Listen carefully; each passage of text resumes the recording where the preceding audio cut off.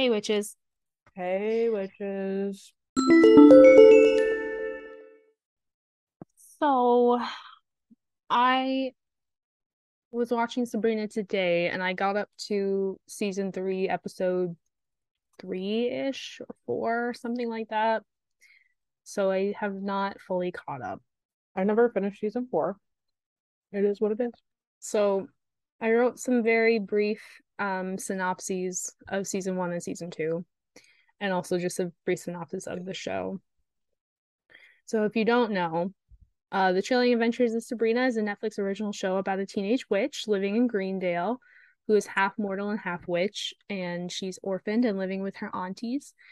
She has like dual citizenship and goes to a mortal high school called Baxter High, and she also attends the Academy of Unseen Arts for Wizards and Witches and faces many different trials and tribulations, being the unique witch that she is. And that's basically the basis of the show.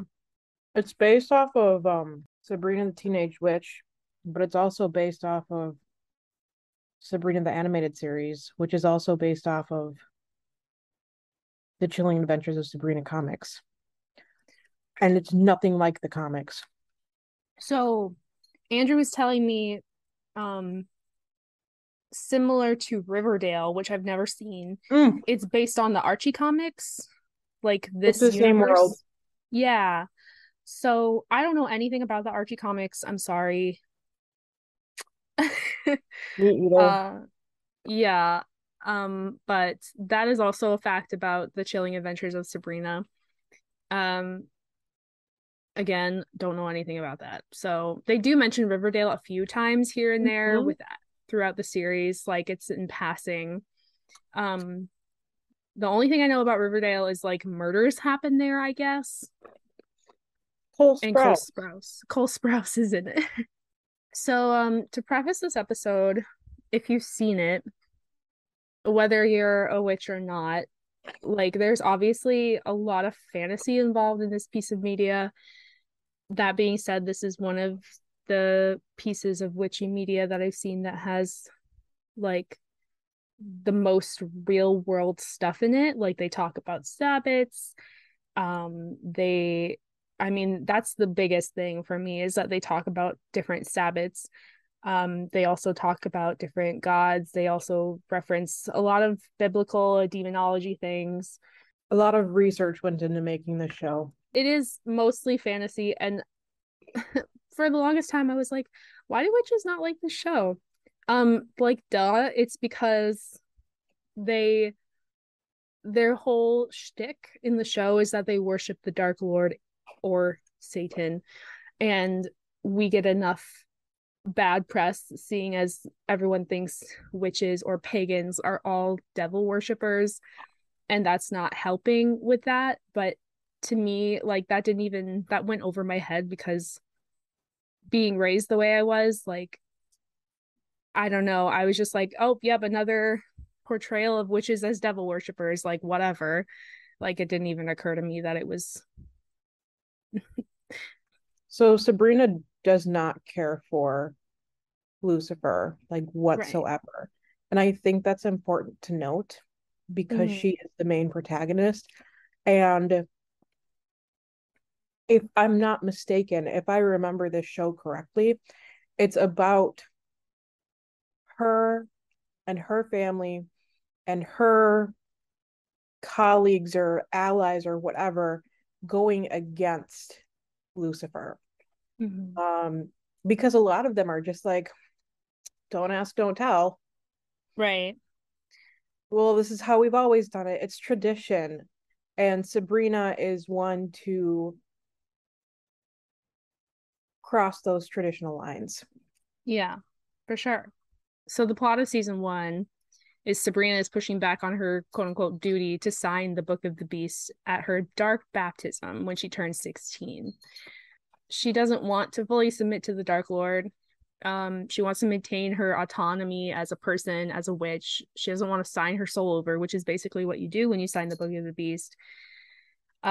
She also struggles balancing her mortal life with her witch life, and her mortal friends still don't know like that she's a witch, which is like a big plot point because that's half of her identity right there. Her witchiness comes to light. Her mortal friends accept her for the most part. There's a few issues here and there.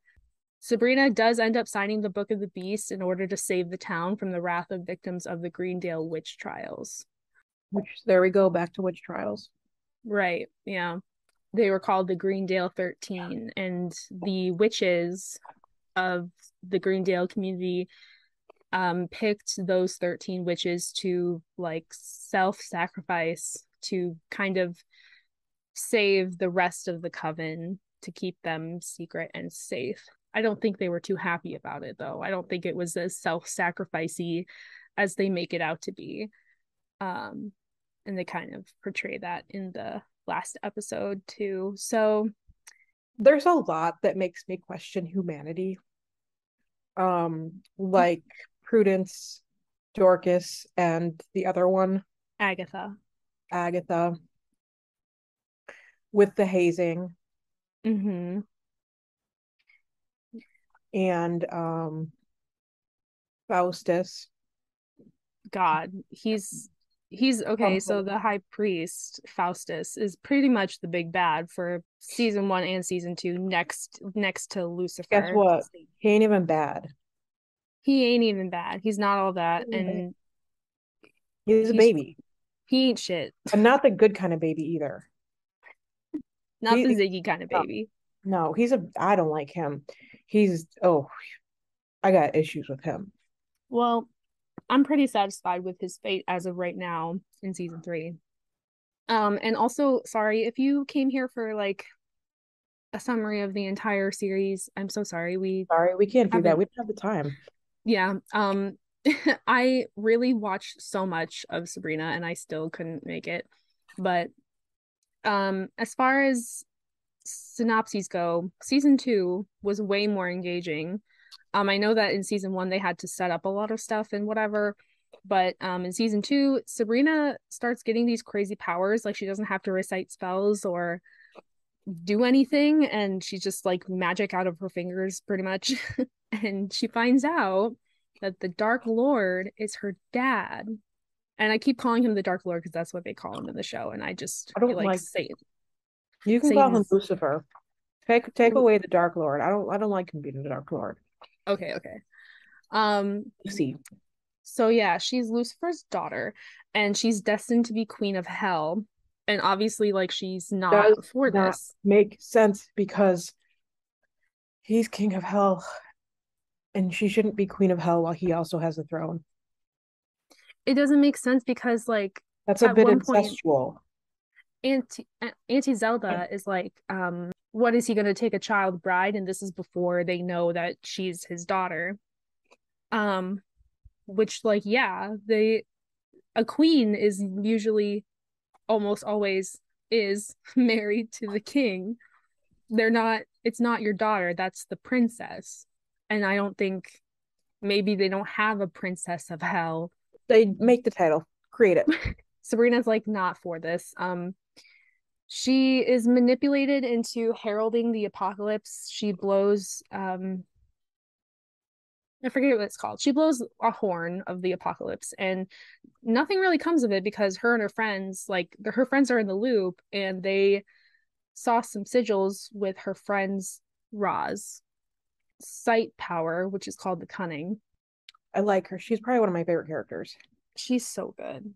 Um Roz saw the sigils that are needed to seal the gates of hell, which are in Greendale. So they went into the mines and put the sigils around the gates of hell, and no one came out when they blew the Mines. horn. Yeah, the The mines. mines. Yeah. Oh my God, the mines. Is it coming back to you? There's a whole lot wrong with the mines, and I don't like them one little bit. Theo's uncle, who was possessed by the Jesse. worm demon, Right, right. yeah, did not like that episode. Creepy, creepy, creepy. Gave me the heebie-jeebies all freaking day long. Yeah, there's a couple scenes in the show that are actually like quite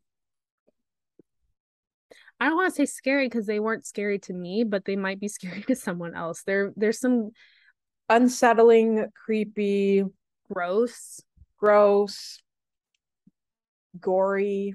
scenes in this. Yeah. It's dark.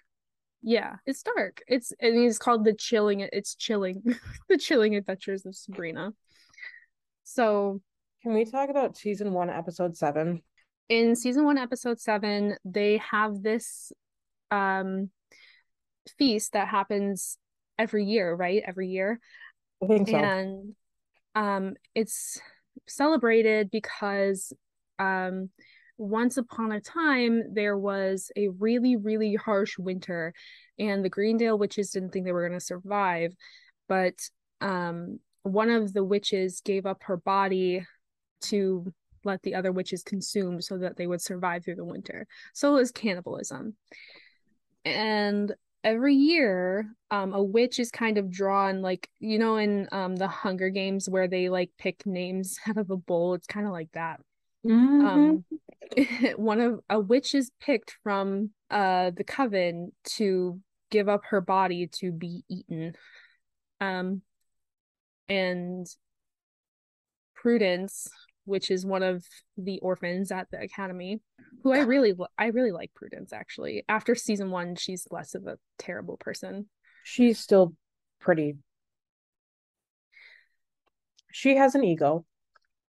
I mean, she's flawed. I think all the characters are flawed in some way, but Prudence is picked. But the thing is that she's like, "Oh, it's the Dark Lord's will. It's the Dark Lord's will." Sabrina's like, "Please don't get eaten for no reason. That's stupid."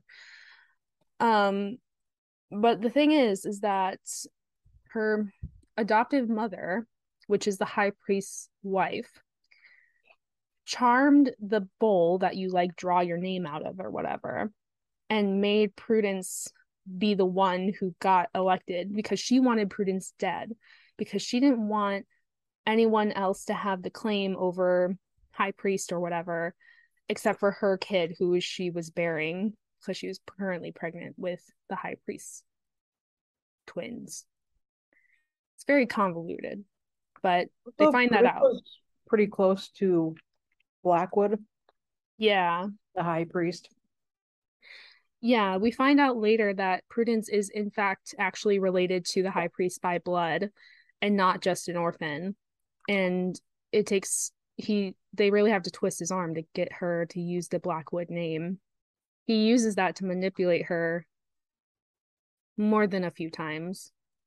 Yeah. And it's really sad because there's moments where you can see like she's wanting to do the right thing, but like she wants her father's approval more.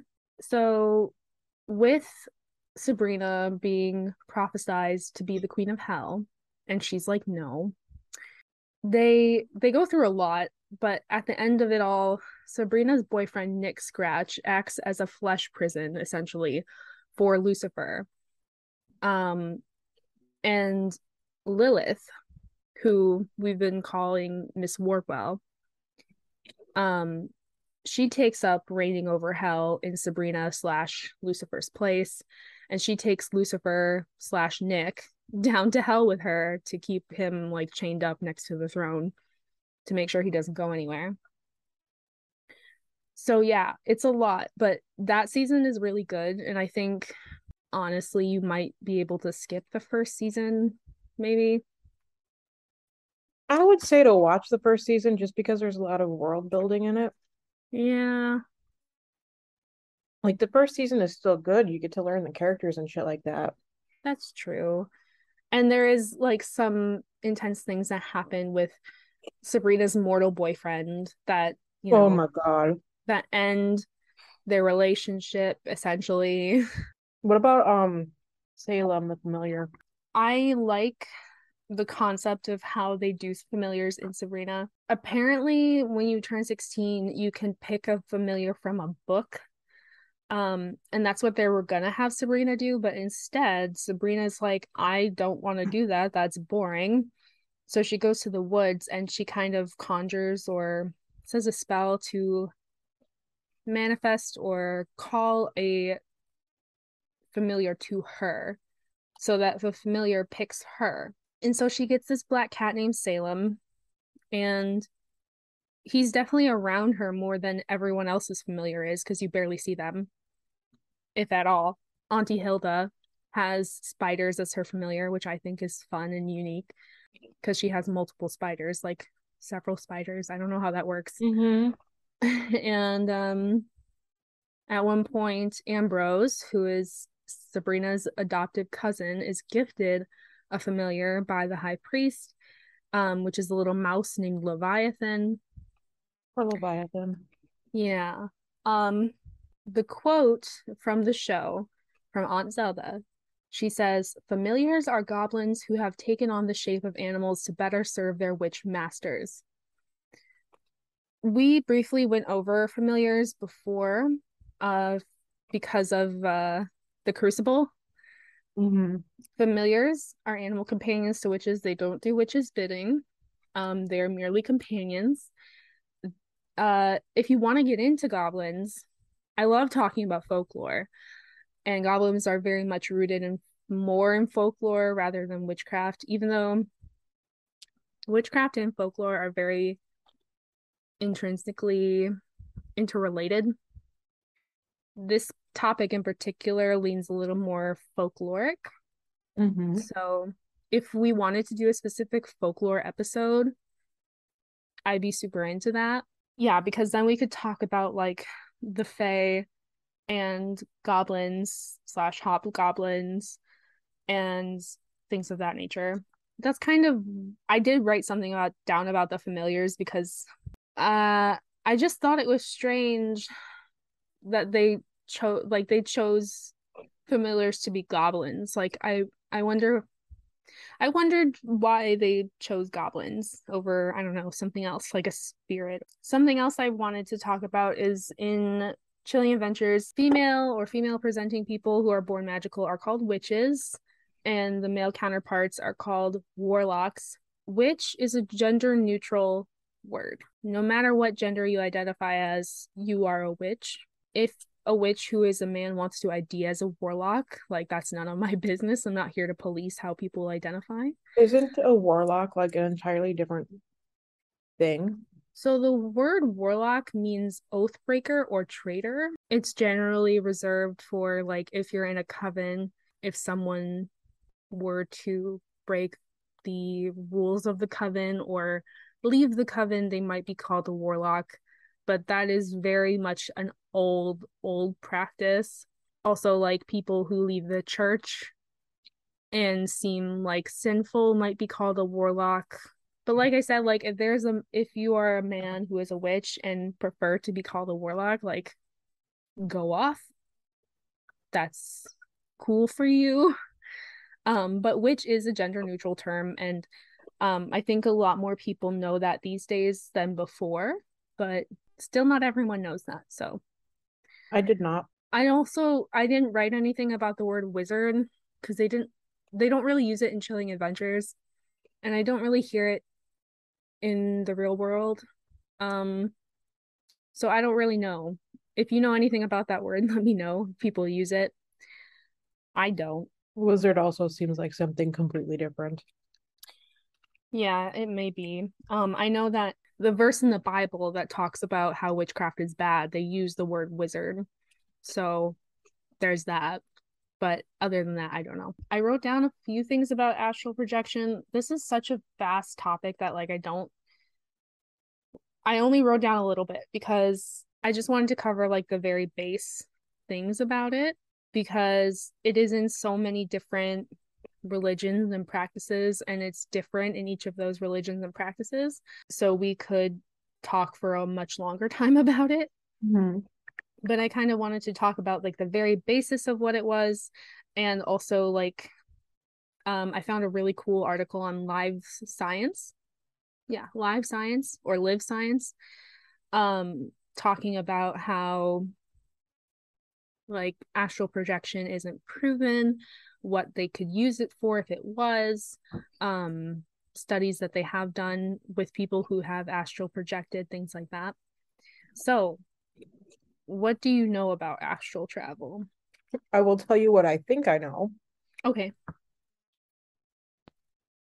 I believe it's done with a spell, and your body stays present while your spirit goes elsewhere. You look like you're waiting for me to confirm or deny this. Yes. um, so I don't know if there is a practice where you use a spell for it. There could be. I don't know of it. Speaking as a pagan, I know that people will use certain herbs or spell sachets. I know it's probably pronounced sachet. I don't care. Um, to like protect them while they are astral traveling, but there's Mhm. not really a spell done to astral travel. I have never done it. Um, I'm afraid of having sleep paralysis. So, Mm. have you ever had sleep paralysis? No, but my dreams are very vivid. Mm. Um, I think I'm like 99% sure I've had sleep paralysis once, but like I knew I was having sleep paralysis, so I just kept my eyes closed because I felt like if I opened them, something really scary was going to be in front of me. The idea of astral projection has been around since ancient times, like ancient Egypt, if not before that. Your astral body is your spirit or your consciousness, and that's separate from your physical body. Depending on the religion or the practice, like Judaism, Taoism, whatever, um, the way your spirit is connected to your body differs. Like I think in Judaism, there's a silver cord, but I also saw when I was reading about it that the silver cord represents the spine, or maybe the silver cord comes from the spine. Question. Yeah. Do we consider the soul and the spirit to be the same thing? I think that depends, like that's different person to person. Okay. For me, I think it's probably the same thing. I think your soul and your spirit, I think those are words are kind of interchangeable. The reason I ask is because, I'm very fascinated in humankind. Hmm. And I was listening to a podcast, Strange and Unexplained with Daisy Egan, and they Hmm. were talking about souls Hmm. and how back in the day they thought that the soul rested in a place in the brain and that it was a physical part of your body. However, they've disproved that. But I thought it was interesting that almost every, if not all, cultures believe in a soul. Hmm. And I think it's interesting because um you don't just like make that up and then like everybody believes in it. Right. Like it's not like, like the chupacabra or Bigfoot. Like it's not like I here like on that Wiki that's Witch where your mind went. podcast where we compare souls to the chupacabra and Bigfoot. It's not a cultural phenomenon, okay? It's something that multiple cultures acknowledge. And I thought that was really interesting. But I also found an article that stated that science has proven that souls exist. I've seen an article that said, or not an article, it was a study that talked about how much the soul weighed, and it was like weighing bodies before and after they died. And they were trying to estimate how much the soul weighed, but it was kind of inconclusive. But how is it proven that souls exist? I don't know. I didn't read it.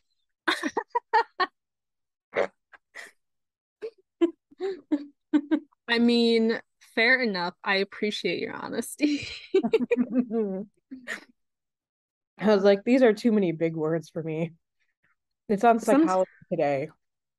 sometimes those articles I think need to be written by real people. Do you know what I mean? Yeah. Like, cool, you're in academia, but like I would like to be able to understand what you're saying. I feel like that's a big problem with smarter people.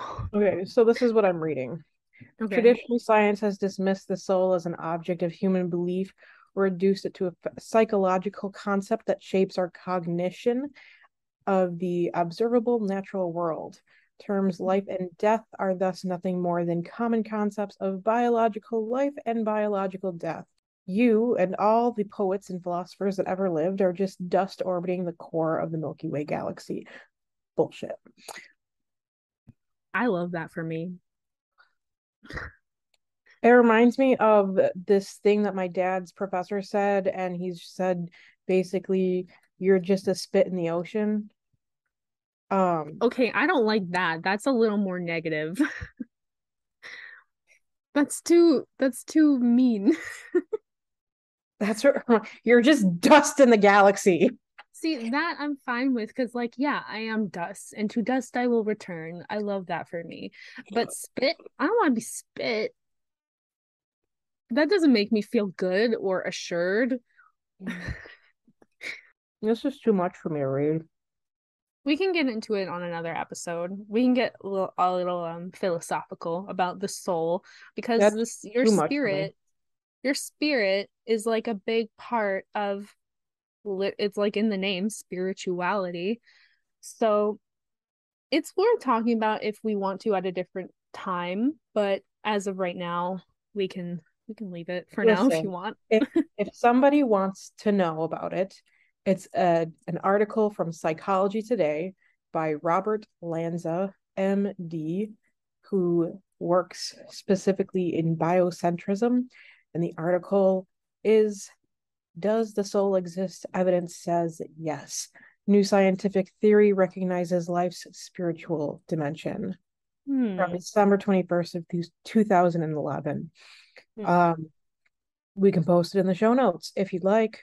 Yeah, it's not hard to find if you Google it. With the astral body being your spirit of consciousness that's separate from your physical body, um, astral projecting is the idea that you are projecting your astral body, which is your spirit of consciousness, somewhere else, just away from your physical body.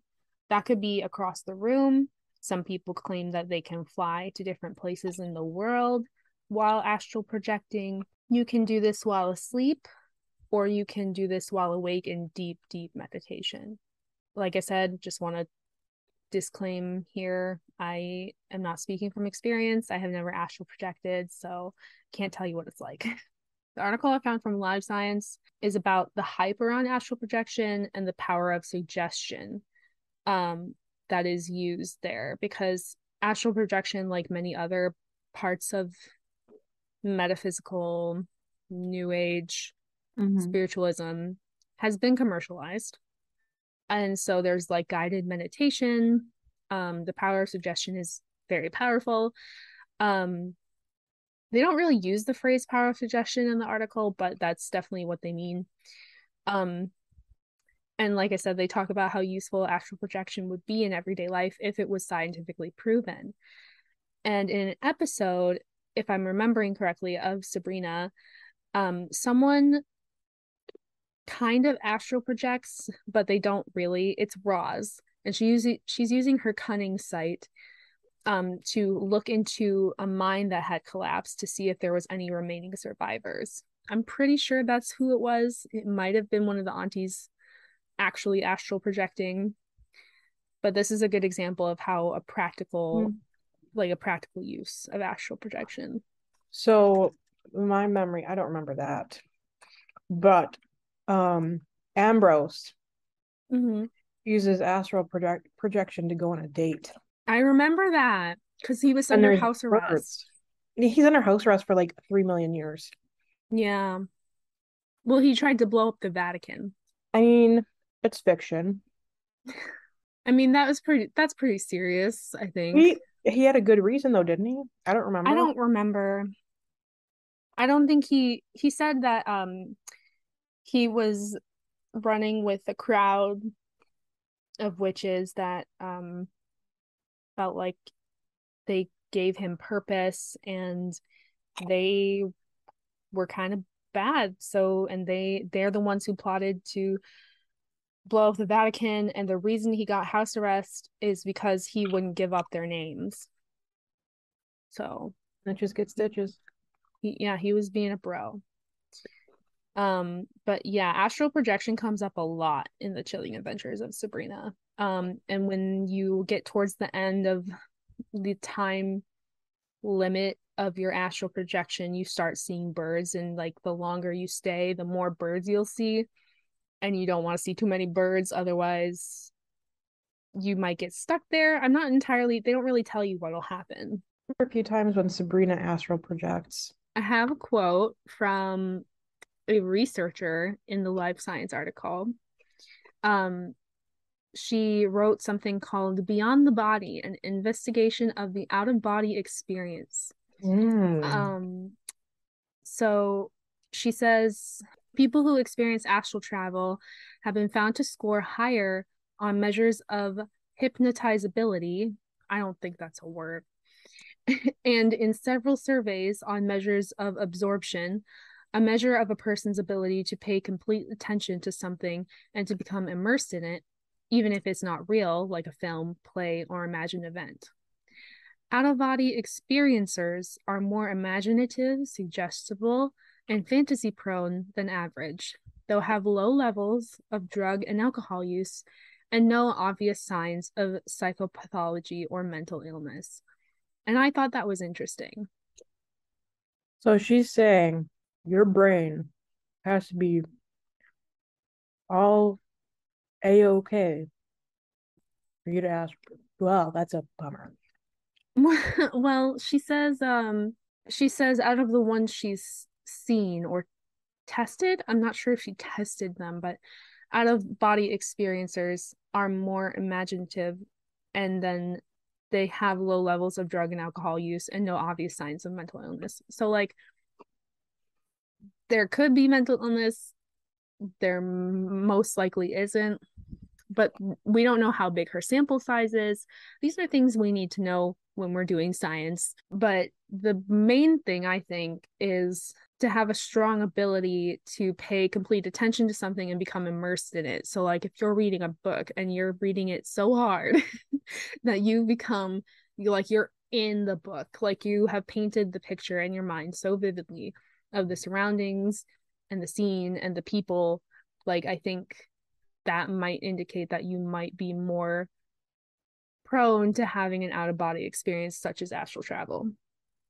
Okay, I'm gonna relate this to my life real quick. Okay. I don't think I've ever told anybody this. So, back when I was in high school, to help me go to bed at night, I used to immerse myself into this fantasy of me and this guy that I had a crush on going to an amusement park. Wait, Oh. riding the Ferris wheel and him giving me a kiss at the top of the Ferris wheel. And the thing Oh. is, I would try to imagine like every single little detail, like the smells, the sounds, how it looked, all of it. And I would make it so that it was so detailed that eventually my brain would just get tired and be like, nah, we're done, and just pass out. And that's That's when you described astral projection, I was like, wow, I really was trying to astral project back in high school. that makes me think of on TikTok there was this trend for a while. I don't really know what it was because I it wasn't on my For You page. I just saw YouTube videos about it that I didn't even fully watch. Something about like parallel universes, like people were going to Hogwarts, but like using their brains basically. And they were convinced that like I think the word they were using was multiverse. And so they were convinced that because they were making it so real in their brains that like it was real. And that's what your story makes me think of. Um, one time, we're getting off topic here. That's okay. It's One fine. time, I heard about a video on TikTok that I could not find, and it was about how this girl would hear noises that were not there and voices that were not there. And somebody said, well, that's just the universe trying to communicate with you. And I was like, oh, Is it? What's it trying to say? Because that happens to me all the time. And it's actually just symptoms of like anxiety, depression, bipolar. Yeah, that's Um, oh my God, that could be a whole fucking episode, dude. so the voices that I hear are not the universe trying to communicate with me. And apparently that doesn't happen to everybody. So there, you know what? Yeah, we're off topic, but this isn't the on topic show, so sorry. There is a huge problem with I made a post about this on World Mental Health Day, but I didn't even go in depth as I could have in my blog post, but there is a huge problem with like conflating mental health, self-treatment, and practicing spirituality in the spiritual community. And like it's not good. And it's okay if you have a spiritual path that like helps you ground yourself and makes you feel better with your mental health issues, because that's how I deal with it. But like I'm also like listening to my doctors. So yeah, that's a whole other topic that is a huge issue in the community. And people who don't listen to their doctors are the ones who like kind of they're louder, so they kind of make the rest of us look like we also don't listen to our doctors or science. The universe isn't always trying to talk to you. Sometimes you just have anxiety, and that's okay. Like, it's okay that the universe isn't talking to you. Sometimes I just have probably undiagnosed bipolar too. Yeah, and that's okay. Um, I mean, like if you want a diagnosis, you should To an probably get it. extent. Yeah, to an extent. It's okay to an extent. It's okay because it's not my fault. Right. And it's okay because like It happened. it's a whole like I could speak more eloquently on this if I had like notes prepared, but I don't. All I'm gonna say is listen to your doctors. Sometimes it's not a sign. Sometimes you just need help, and that's okay. Ah, So yeah, astral travel, that's a thing. That's a very small overview of it. Um, they say in the article, the Live Science article, that which I will link in the show notes. They say that proving astral projection would be relatively easy because they could just put something in another room and then have someone who claims to astral project go in a different room, astral project, and then tell them all about the item, like the color, the shape, the size, everything about it. But like later on in the article, they don't follow up. say, yeah, they don't follow up on that statement that it would be relatively easy to prove astral projection scientifically, because the whole you would need to use the scientific method, right? You need to hypothesize, test it, and then make it repeatable. I feel like that wouldn't be that hard to test it that way, Right. but they don't follow up on it. I think people just don't want to test it, maybe. I don't know. Moving on from astral projection, I have I have a small thing that I want to mention really fast because it's just like two sentences. There's an episode in season 2 called Dr. Cerberus's House of Horror. And the whole episode is this lady Mm. who is Mrs. Wardwell in disguise, reading tarot for um all the cast, basically. Um, she does this thing that really irritates me. Roz, at this point, Roz is blind. Her dad drops her off at Dr. Cerberus's, which is like a shop slash diner. They have food, right? I think it's like a comic book shop or a game shop or something like that. Like a Starbucks, kind of. Excuse me, a Barnes and Noble with a Starbucks inside. Yeah. So her Roz's dad takes her inside and sits her down in a booth while he goes off and does something. This lady who's reading tarot comes up to Roz and starts reading her cards for her without her permission. This is a big no-no. You should not read cards for people without their consent. You should not read cards about people without their consent. It's first of all, it's rude. And second of all, it's kind of unethical. So that really peeved me off. However, she does say this quote, the tarot is just a mirror, our fates are not fixed. And I did like that because some people will get a reading and kind of be freaked out. But tarot is just a mirror. It's meant to reflect back your feelings and the situation at hand and the different paths you can take. So I did like that. But like that's the whole issue with romance readings is that if the partner or person that you have a crush on doesn't know about the reading, that's kind of sketch when it comes to ethics. That's just a very small thing I have written down about tarot from Chilling Adventures of Sabrina. I also wrote down some stuff about Sabbats and I wrote down some stuff about Baphomet. Which one do you want to hear first? Go ahead with Sabbaths. In season 1, they celebrate Yule and they have a Yule log in the fireplace. Sabrina, her parents are dead, which is sad. And she decides that this is when she wants to summon her mom to have a conversation with her. Because she says that this is when the veil is the thinnest, the veil between our world and the spirit world. This is not the case. Yule is not when the veil is the thinnest. That would be Samhain, which is approaching. Samhain is basically Halloween. So Yule is Christmas. It relates with Christmas.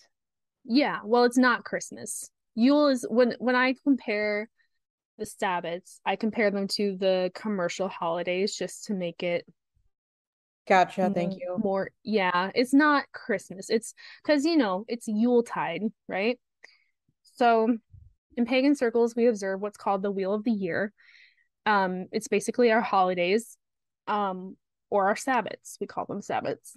The specific ones I'm about to list are rooted in Wicca, which all in all takes bits and pieces from other practices and traditions. The Sabbats are in order from like January to December.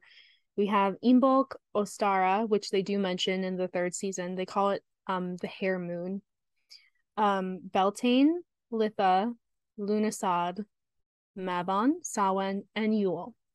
So we have 2 solstices, 2 equinoxes, and 4 fire festivals, which are kind of like sandwiched in between all of these. Yule falls on the winter solstice, so it's the longest night and shortest day of the year. And I think this is why the Sabrina writers decided to say this is when the veil is the thinnest, because it's of the like extended darkness of that solstice, maybe. But the veil is thinnest on Samhain. As for Yule logs, in Sabrina, they use it for protection. They say they have to keep it lit all night to keep the spirits of what are called the Yule boys at bay. So they don't come in their house and just jack up their shit. The Yule boys belong to Gryla.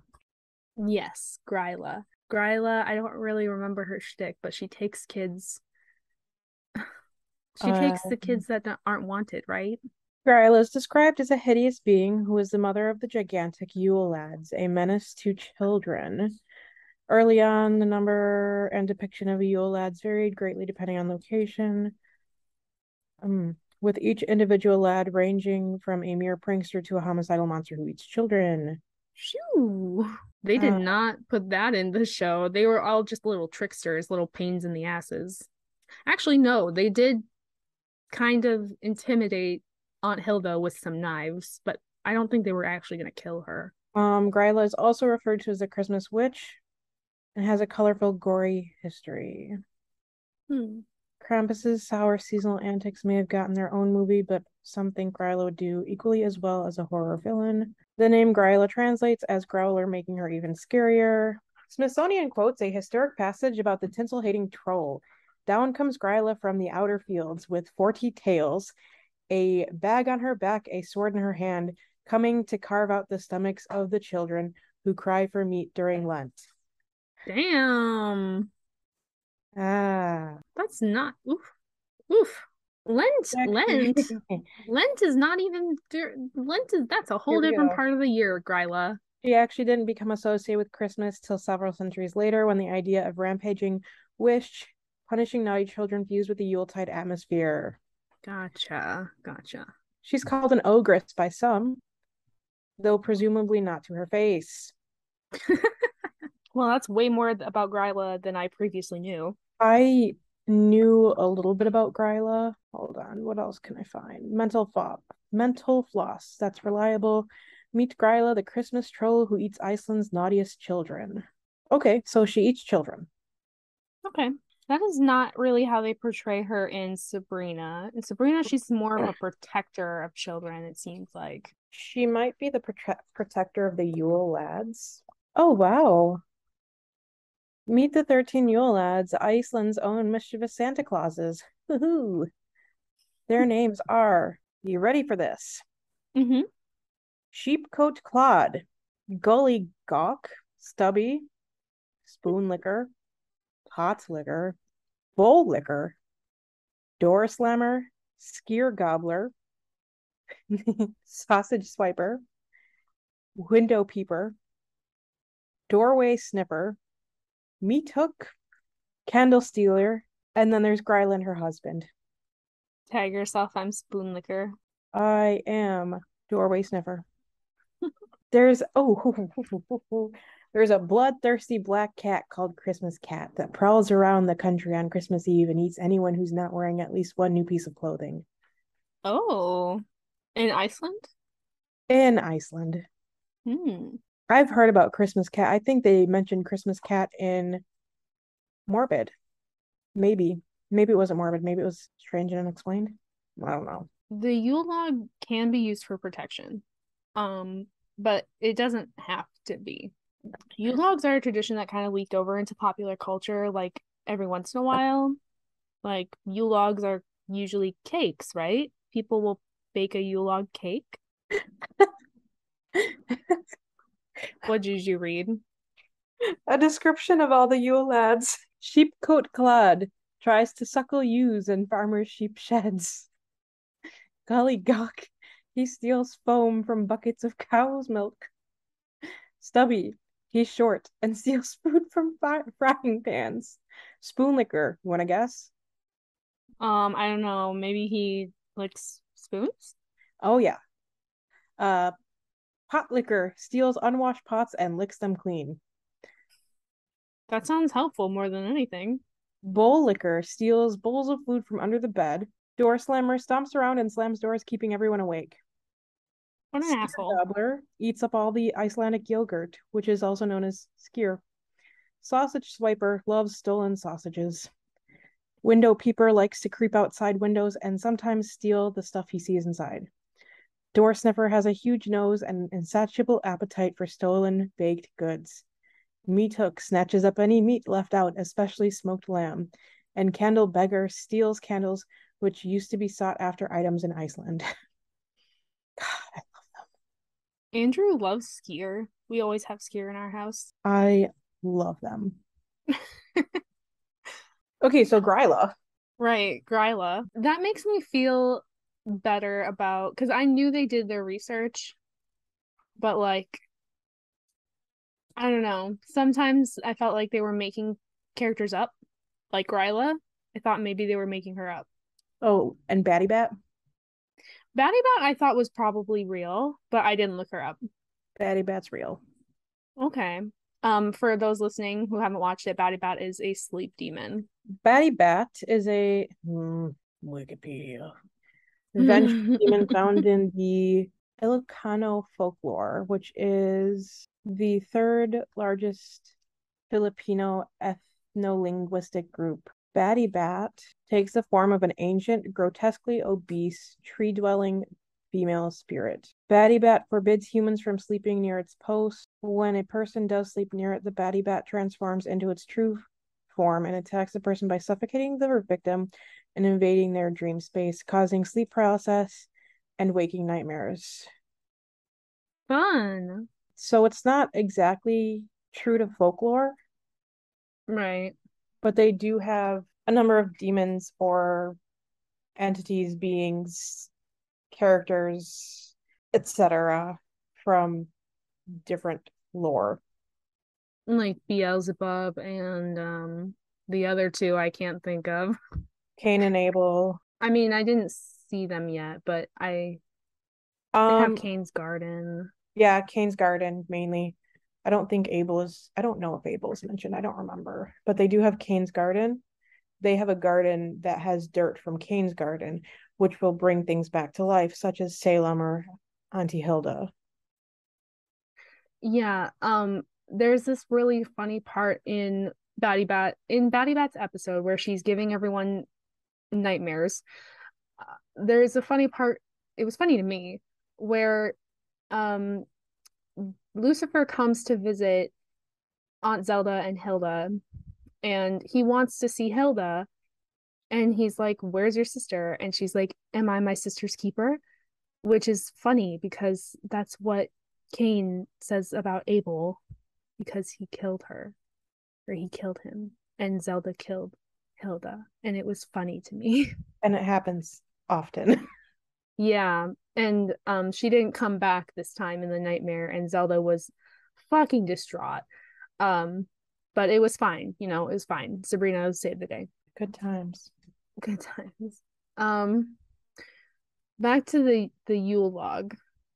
So Yule logs are cakes, right? People make Yule log cakes. I think I've seen a Yule log cake pan for sale on Amazon. The Yule log, Yule clog, or Christmas block is a specially selected log burnt on a hearth as a winter tradition in regions of Europe. Right, yeah. But do they make cakes? I think that's where it leaked over into popular culture as far as all I've seen are cakes. I don't see people actually, at least not in America, like actually burning a Yule log unless they're a witch. Yule log cake, or bûche de Noël, is a Christmas cake with a ritualistic past, cleverly shaped and decorated to look like a 3D log. The cake represents a melding of ancient midwinter traditions, one that celebrated the end of winter and another honoring the Norse god Thor. Yeah, so traditionally you decorate a log with like berries and pine cones, and you burn a little bit of it the 12 nights leading up to Yule, like the 12 nights of Christmas or 12 days of Well, Christmas, 12 kind of days like of that. Christmas is after Christmas. It starts on Christmas and it Oh, goes until January 6th. well, that's whack. Why is it like that? Christians believe that the 12 days of Christmas mark the amount of time it took after the birth of Jesus for the Magi or wise men to travel to Bethlehem for the Epiphany when they recognized him as the Son of God. But wasn't he born in like April or something? Googling it. I thought that was the whole thing is that he was born in April or September. Those are two very different months, but I don't know. Let's see. Live Science says, when was Jesus born? Apparently not December 25th. According to text above, we can approximate the month of Jesus' birth to be around the time of Tishri, mid to late September. Ah, Hmm. he's not a Capricorn. So again, 12 days of Christmas. Why after? Well, okay, well, hold on. The reason this is a whole other thing too. If we wanted to do like a Sabbath episode, like a lot of pagan holidays were adapted to become Christian holidays. So, Not shocked. like that would explain the placement of Yule because there's not really a Sabbath in September. So they couldn't really steal one and be like, this is Jesus's birthday. All right, here we go. My most recent Google search was Jesus pagan. Mm-mm. Mm-mm. The He Jesus was Mysteries. Was the original Jesus a pagan god? Jesus was just some guy, wasn't he? Kaya is shrugging. That should be the thumbnail for for the episode. Jesus was a Jew. That's his whole thing. He's Jewish. Well, Mm. I don't know the guy. Born to Mary, wife of Joseph. Was Jesus a Jew? Of course, Jesus was a Jew. He was born of a Jewish mother in Galilee, a Jewish part of the world. All of his friends. Are you reading something that says Yes. that's so they sound so offended. But I'm pretty sure it says all of his friends were Jewish. Hold on. when I want to find it. I want to find it. when I you're want Jewish, to. it does get passed down like through your mom. It's a matriarchal society. Yeah. Oh, it says all of his friends, associates, colleagues, disciples, all of them were Jews. I mean, yeah, yeah, that's kind of what I figured. I should narrate audiobooks. Well, Jesus wasn't born in December. He's not a Capricorn. That makes him like a Gemini or something. No, it doesn't. A Virgo, I'm sorry. Uh, I was like, I think I would know if Jesus was a Gemini. Being a Gemini, I think I would know that. Actually, wait. That would make him no, that would make him Libra, which makes sense because he was a very pretty man. So Yule logs. Um, right. So the whole 12 nights of leading up to Yule, I guess that's not like the 12 days of Christmas because apparently that's after, which doesn't make any sense, but I digress. So traditionally you burn a little bit of the Yule log, the 12 nights leading up to Yule, the winter solstice. Bonfires and candles are a big thing during Yule because darkness. You can burn herbs that promote like protection, abundance, and prosperity on the Yule log. And in Sabrina, they use it for protection. So Google says it is traditional to light a special Yule log on Christmas Eve. Oh, this one says that you burn it after Christmas, not leading up to. Or on Christmas Eve, leading up to the 12th night of Christmas. I didn't look this up. This is just like based on like previous knowledge. Okay, so you do burn it through the 12 days of Christmas? I'm what I'm saying is that you burn a little bit the 12 nights leading up to Yule. So you would burn it from December 14th to December 25th. That would be the plan. Listen, I'm seeing things that say that you start it on Christmas Day or Christmas Eve. I mean, I'm sure it's different for everyone. Just like everyone has a different Christmas tradition, it's the same for pagans. I guess. Like for me personally, I don't burn a Yule log because I don't have anywhere to burn one. Ooh, a traditional step-by-step guide to creating a Yule log. Beautiful. Yule logs are very pretty. You need one large log, a drill, holly, ivy, or other winter greenery, mushrooms, wire or a glue gun for fastening elements to log, thin wax, dinner candles, Is this meant to cloves, be burned? seasonal oils, apples, and pomegranates. Go out and find a large, sturdy log. Apply greenery, drill small holes, and put candles in them. Incense, rub essential oils. That'll be great if you're an essential oil bitch. What? You don't burn the log, they're just burning the candles. Yeah, that's what I'm saying. This log this sounds like something from Pinterest. And It, also another thing is that a lot of people think you the website is called anothermag.com. um a lot of people think you need certain things to like fulfill. Just bring in a stick from the woods. Set it You on don't fire. like overall being a witch, people think you need like a bunch of crystals and an athame and a chalice and all this stuff. You don't need all that stuff.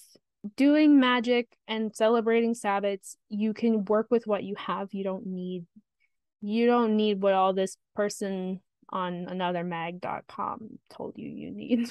But yeah, that's Yule. It's not when the veil is thinnest, but there is a Yule log. They didn't get it totally wrong. They also do like some kind of blessing um next to the Yule log in the episode, and Yule is a time where you want to ask for blessings.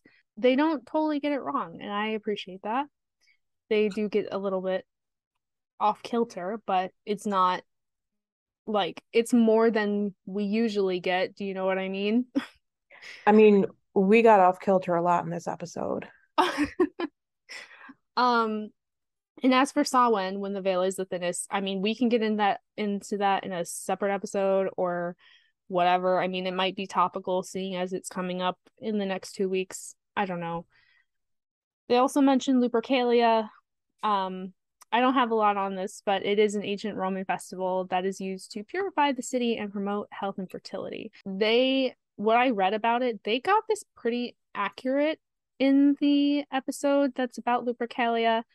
As far as the history goes, it's about Romulus and Remus, the two figure, Like yeah, the ones who were raised by the she wolf. You know, it's a fertility festival. So, and there's sacrifices and all that stuff. So, I don't really have that much on it. I do have a website pulled up though. No one knows the exact origin of Lupercalia, but it has been traced back as far as 6th century BC. Here is what it is. According to Roman legend, the ancient king Amulius ordered Romulus and Remus, his twin nephews and founders of Rome, to be thrown into the Tiber River to drown in retribution for their mother's broken vow of celibacy. Whack. A servant took pity on them and placed them in a basket in the river, and the river god carried the basket down to a wild fig tree where it got caught in the branches, and that's where they were rescued by the she-wolf. When the brothers grew up, they killed the uncle who ordered their death. They found the cave den of the she-wolf who nurtured them, and they named it Lupercal, hence Lupercalia. which one is this on the Wheel of the Year? So this is not on the Wheel of the Year, but it is a Sabbath that a lot of pagans, or well, it is a Sabbath that pagans celebrate. Okay. Specifically like Hellenistic pagans, practitioners may celebrate Lupercalia. Like I remember around February, there were some of my mutuals that were saying they were preparing for Lupercalia, preparing offerings for whoever their patron gods and goddesses were.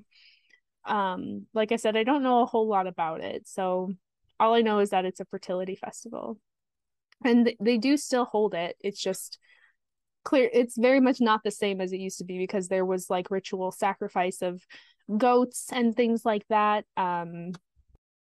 People ran around naked, Yeah, and I don't think they would be allowing that anymore. there was matchmaking happening. So apparently they still celebrate it in Rome though, which is kind of cool. Oh yeah, the festival is also associated with the god Faunus. And Faunus is an ancient Italian rural deity who is pretty similar to the Greek god Pan. And these are the Mm, horned gods. Two of the horned gods. There's a few horned gods. But when people see a horned god, they usually think, Satan. It's usually not Satan. I Um, saw something about Pan on the Wikipedia page, but I can't find it anymore. well, the thing is that um, Pan, the Green Man, Baphomet, all the horn gods, they're usually taken and what's the word I'm looking for? Twisted to be that satanic image that the church wants you to fear. And so that's Which kind of how we got that image of Satan. you reached the episode with the Green Man, correct? I didn't. I'm really curious about it though. I have a friend whose patron god is the Green Man.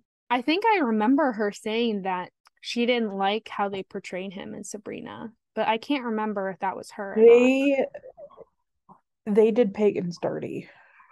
Oh, I believe it.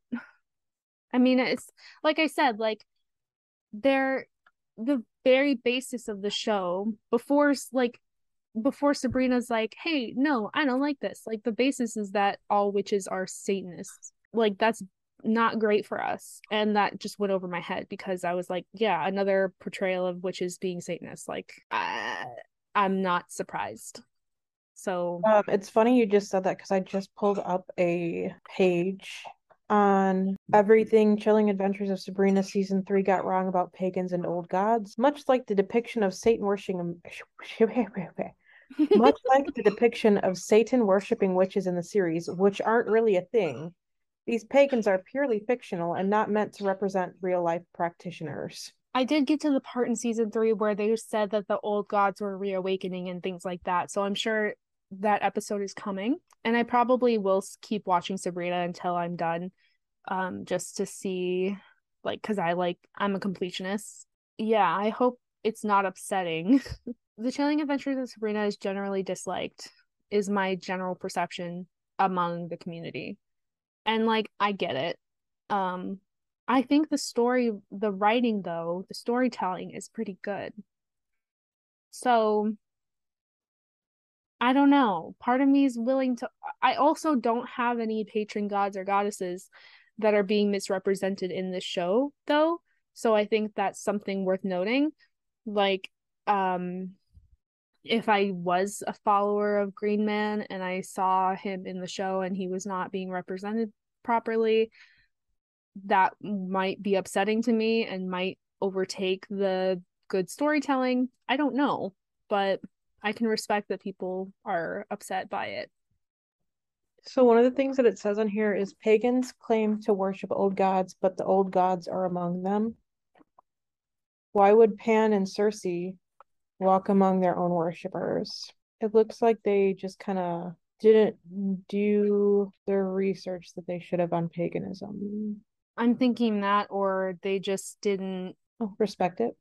Yeah, the thing about pagan gods and, for example, like Greek gods, um, they're especially Greek gods get it the worst. They are used as storytelling devices, and a lot of people don't consider that people practice Hellenism. Like real people believe in those gods just as much as someone would believe in the Christian God. But speaking of gods, there is a statue of Baphomet, or Baphomet, however you want to pronounce it. I'm going to say Baphomet because it's originally a French word. There's a statue of him prominently featured in the first season and most of the second season in the Academy of Unseen Arts. Yeah, and the like rotunda. Yeah. So a little bit about Baphomet. He is a horn god, like Pan and the Green Man, etc. He dates back to the Order of the Knights Templar, which is a Catholic military order. Which is back in it ended around 1312. And the French occultist, I feel like I'm gonna butcher his name, Eliphas Levi, um, he depicted Baphomet in 1856. And I will describe this image to you, but I'm sure if you've seen it before, you know what it looks like. It's a man's body with goat's hoofs, a goat head, and big horns, a torch on the back of his head, a pentagram on his forehead, large wings. He has like the medical serpent thing that I forget what it's called on his stomach. He has one hand pointing down and one hand pointing up, and there's something inscribed on them, but I can't remember. But it's meant to represent like as above, so below. And the original Baphomet has women's breasts. And the reason for all of this is to depict balance. So man and woman, human and animal, above and below, good and evil.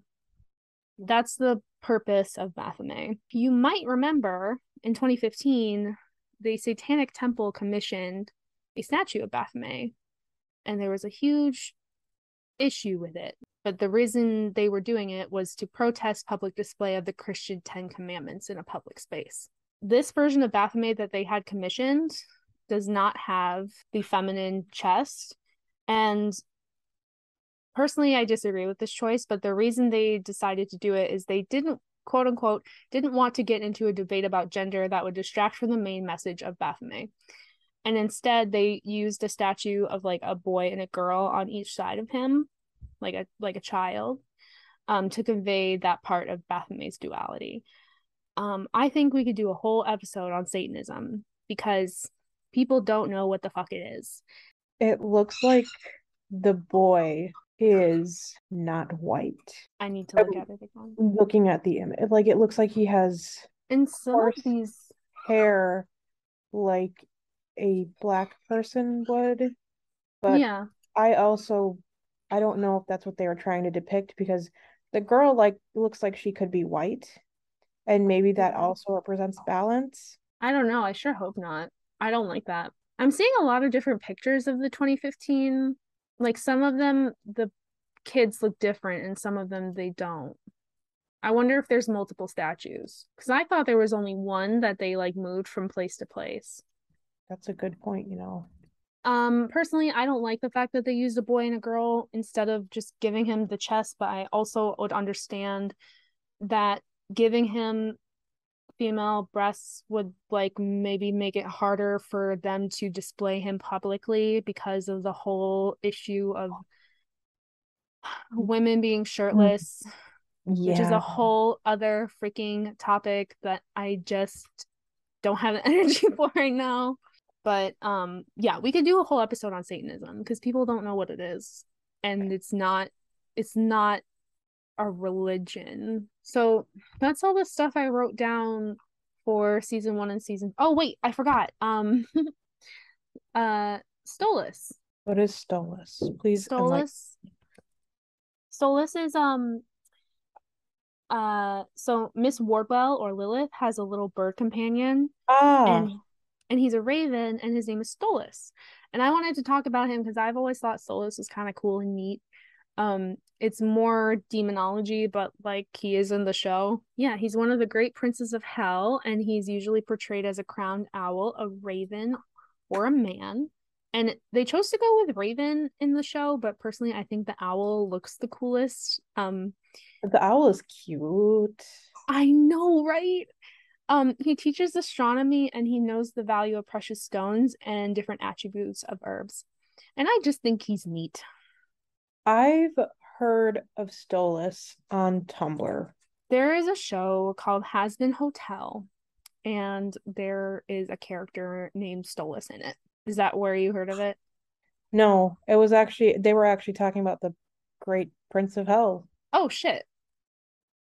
I'm surprised. Yeah, I just think he's neat. I think the drawing of him from 1863, which you can find on the It's internet, super cute. he's adorable. Like I love his little crown and his long little legs. His little He's so cute. eyes. And she's just a little great prince of hell. Yeah. So I just think he's neat. But that's literally all I have for season one and season two. Is the Sabbats, Baphomet, astral travel, familiars, witch is a gender neutral term, and Stolas. Oh, and also don't read tarot without people's consent. That's rude and unethical. I want to see if I can find this damn post right now. Ah, I found it. Yes, it says you people should learn about the Goetic demons. Goetic? Goetic? I don't know. Demons, like, for example, this is Prince Stolas. He is a long-legged owl demon who teaches knowledge about astronomy and herbs to anyone who conjures him. What's not cool about an owl demon? I I can't tell you because you know what?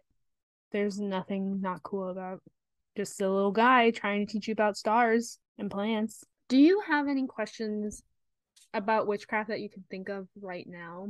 Or like No. pagan stuff? Everything, all the questions I had, I asked while we were recording. Okay. So yeah, that was Sabrina. Sorry we didn't watch more of it, but I feel like we watched quite a lot, or at least I did for, like the amount of time I was given. Yeah, I mean, I wish I had maybe like gone back and looked at it, but honestly, I kind of just forgot. But there's a lot that came back to me as I was just like talking about it. And the episodes aren't short, so it's not like a small feat or anything. Um, so yeah, let us know your thoughts On Sabrina, I'm very curious. Do you prefer the old one? Do you prefer the new one? The animated? Um, Not animated? yeah, the animated version. And next week, the plan is to talk about WandaVision, which I'm excited to rewatch that because I haven't watched it since the first time I watched it, and it was amazing. Nice. So you can support us on Patreon for as little as $2 a month. I would really love for this to be the week where I'm not the only patron. um, with the $2 a month, you get early access to episodes, and you also get the video version of the episode. If you can't support us on Patreon, please follow us on all the things at Movie Witch Podcast, at Movie Witch Pod. I think that's it. I had something to say. Oh shit, what was it about? Us, What about us? Patreon? What about Patreon? I don't remember. Oh, fuck. There's also a $7 tier where you get bonus episodes and you can request episodes for the next season. We're working on getting Kaya a mic. That's what it was. That's what it was. That was what. If you support us on Patreon, you can help get me a headset or a microphone, so you don't have to hear my dog squeaking in the background. Yes, we would greatly appreciate it. All of the funds we earn are going back into the podcast, so we appreciate any and all support, monetary or otherwise. Okay, bye, witches. Hi, witches.